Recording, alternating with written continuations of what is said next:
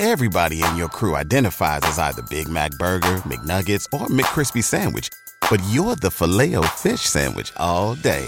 That crispy fish, that savory tartar sauce, that melty cheese, that pillowy bun. Yeah, you get it. Every time. And if you love the Filet-O-Fish, right now you can catch two of the classics you love for just $6. Limited time only. Price and participation may vary. Cannot be combined with any other offer. Single item at regular price. Ba-da-ba-ba-ba. Behind the Game with PJ with Priscilla Joseph on 93.7 The Ticket and theticketfm.com.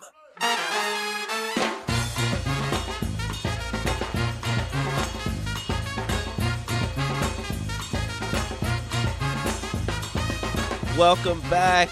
Behind the Game with PJ right here, 93.7 The Ticket. Hit us up.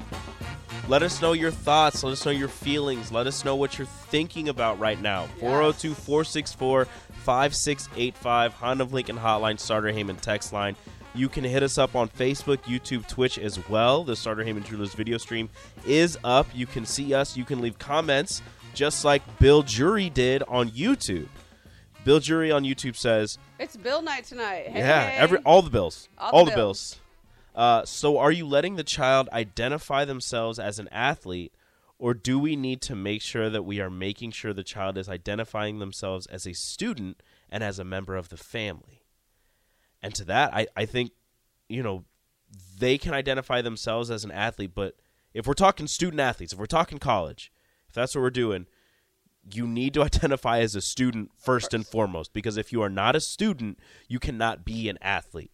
If you're not a student, if you get too many bad grades, they have to be a student first. If your grades are bad, if your grades aren't good, if you don't reach the academic requirements to be an athlete, you're no longer an athlete. And in some cases, you might not even be a student anymore. Yes. So you need to be a student first, and honestly, being a member of the family, if you're including the team as a family, that is extremely important as well. Keeping everybody happy, and I'm not saying happy like playing time and more minutes or more points or whatever happy. I'm just talking happy in the dynamics of a team, in the dynamics of a family, realizing that you are there for a reason. You are needed. You are wanted. You are loved.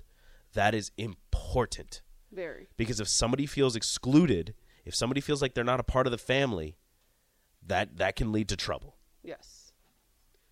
And on, let's just say he was talking about my situation with the kid, with my daughter and stuff. I think I've already expressed that, we're athletes, whatever. Whether she wants to identify herself as an athlete or not, I think she's already identified herself as one. So I will continue to let her understand that, yes, you are an athlete. I mean, it's just in your blood and that's just, that's us, right? I wish it was brains, but we're not quite there yet. No, I'm just kidding. But I'm gonna let her ride the wave until she comes to a point where no, okay, I am an athlete. I want to do this, and I enjoy doing it, and not that she doesn't right now, because right now she likes the whole excitement from going to one to the next and stuff like that, which I'm sure later will be much different. Do but we have to go? Yes, do we have to? But acknowledge your kids when they don't want to do that. Be like, okay, I understand you don't want to, right? It's a lot. It's not easy being an athlete. There's nothing easy about being an athlete. But did we make the commitment to be one? Yes, we did. So we will fulfill our commitment, and I will stand by that. I don't understand how parents are like, oh well, they just didn't want to. Did you make a commitment to your team and to your coaches and to yourself? We signed up, and you wanted to the first week, and now second week you don't. Sorry, yep, no, that doesn't go okay in our household.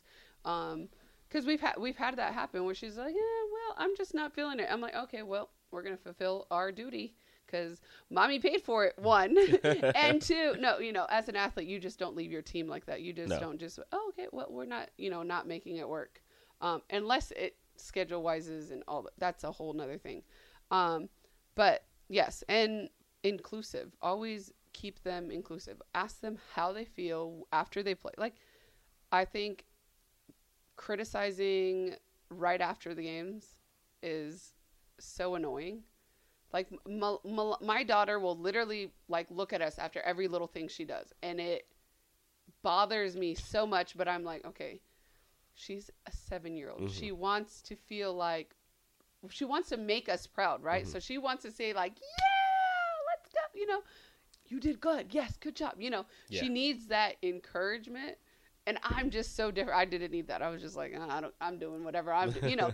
A positive reinforcement is really important. It is for some To kids. Like to some kids need that, To right? some people, they need that Yes. that verbal reinforcement Yes. to let them know that they are doing And things now I the realize right way. that's what she needs. Like she needs that. And some other people, they just don't care about it. Yeah. They're like, yeah, I know I did that. Like, you don't need to tell me. Like, I Right. know I did. And it's a personality thing. So I think we that's the thing that as parents we need to acknowledge. Whether even when they're in college and they look at you like, okay, so what do you think? You know, like, What's your thoughts? what are your thoughts? Well, and then like after the game, she'll be like, okay, how did I do? Well, how do you think you did? Oh, I think I did good. I did this, I did that, and then I think Okay. you did great. You know, and then switch it over to a different parent. You know, it's just like, well, you should have done this. You should have. First of all, they're kids. Like, let them enjoy what they're doing and do whatever. But ask them how they feel, because then they get that goes back to the whole mental health, right? They're getting their feelings off of their chest, and they feel comfortable because you asked them, how do you feel you did? You acknowledge them. You acknowledge And there's them? a very Yes. tricky, there's a dangerous spot there where if you acknowledge them, you ask them how they think they did, they tell you good, and then you go, you did good, but Yes. that's when you reach a point where a kid might, when they're doing something, think, that was good, but it wasn't good enough. Yes. I got to work 10 times harder. Yeah. Sometimes that's good. Yes. Sometimes it can be too much. Right.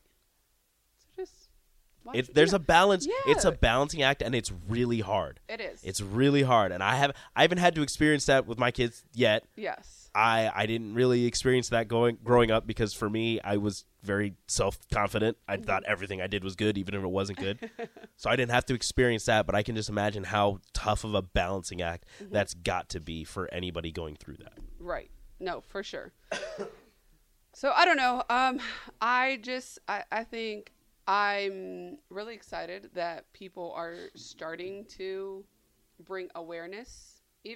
And awareness isn't like, okay, let's talk about it, right? It's just like talking about it. Mm-hmm. Not even saying like, hey, let's talk about mental health, but just saying like, Just it comes up organically. yes.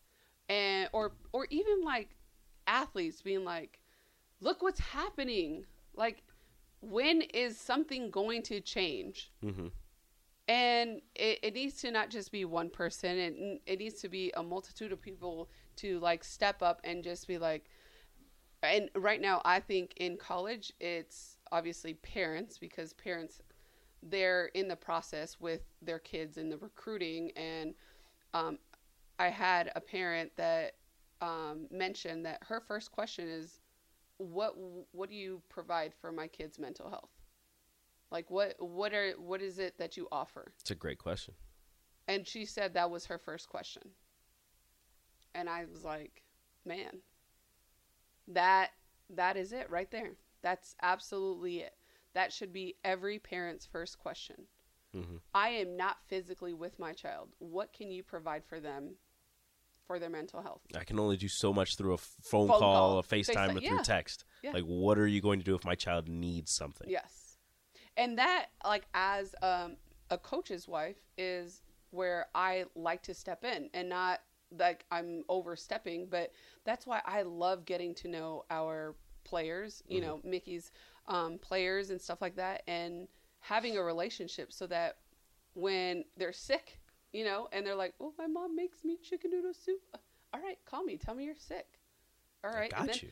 I'll call your mom to either send me the recipe, and if I can't make it, look, I'm gonna run to the store. I'm gonna get you as close as I can to chicken noodle soup that you're used to, and bring it over to you, and do what I can so that you'll become, because right now you're not physically healthy, but at least you have that mental, like, okay, at least someone's taking care of me, right? Because that's what I'm used to. I'm used to my mom taking care of me, and that is what I dedicate to bring into the athletic world as a coach's wife. a lot of people were like, oh, you're just a coach's wife. Oh, no, baby. I'm not just a coach's wife. I wear lots of hats. And one of them is taking care of our athletes. Mm-hmm. Taking care of, and it doesn't have to be just the ones in our room.